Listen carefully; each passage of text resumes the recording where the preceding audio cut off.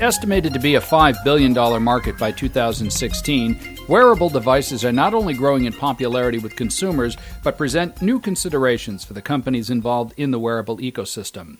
Attorney Aaron Capron joins us today to discuss this growing trend and the IP considerations involved with wearable technology. Aaron, first of all, could you just give us a quick definition? What is wearable technology? Wearable technology includes clothing and accessories incorporating computer and advanced electronic technologies. This type of technology covers a broad range of products.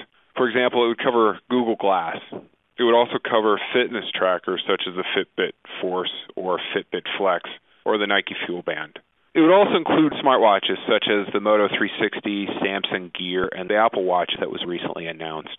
These watches allow you to download apps and or interface with other handheld devices such as mobile phones or tablets.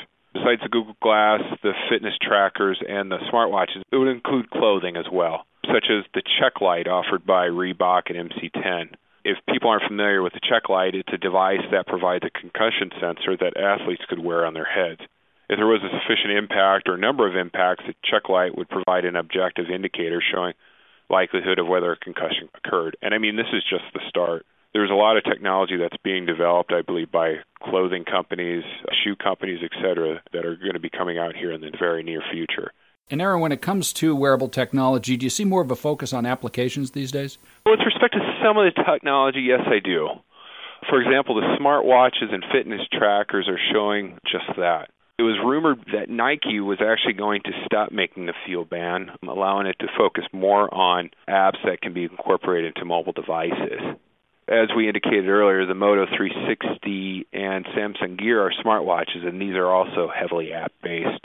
And as Apple recently announced, the Apple Watch is also going to be heavily based on apps that can be downloaded or interfaced with respect to the mobile devices or tablets.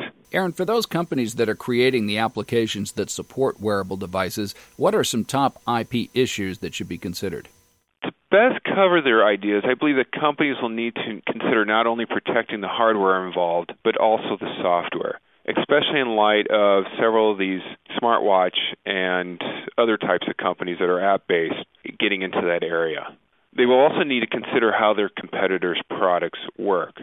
Now, when they're developing their portfolios, they will need to understand not only the prosecution issues, but also the litigation issues. On the prosecution side, companies will need to consider Section 101 issues. With the recent Supreme Court decision in CLS Bank, an evolving issue of law that companies will need to be considered down the road. Moreover, they will need to consider Section 112, first and second paragraph issues, along with means plus function type language and whether that's an appropriate option under the circumstances. Also, companies will also need to consider the litigation side. For example, take in consideration whether the claims have any divided infringement issues and how courts look at damages so that companies can pursue the appropriate claims to cover their protection and to give them the best leverage down the road. With the increase in personal data from wearables, how important is it that companies consider privacy protections? Privacy is always going to be an issue, and I mean, consumers are aware of that, and many consumers are concerned regarding their private data being stolen.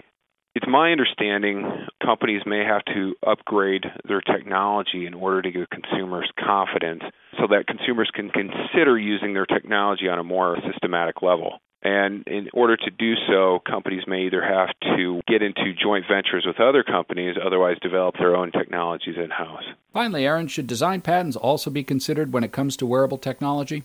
I believe that design patents should be considered at the same time that you're considering filing utility patent applications.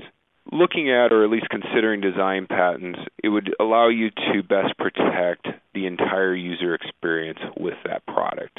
Some of the companies that we've mentioned earlier, I know that focused on developing large design patent portfolios. And if those companies ever assert them, oftentimes design patents are more easily explainable to a jury at a litigation than some of the utility patents. I know that some companies have effectively used both design patents and utility patents in litigations in order to better tell their story. So it would seem to me, at least, to be a reasonable investment. Our guest has been Aaron Capron, an attorney at Finnegan, one of the largest IP law firms in the world.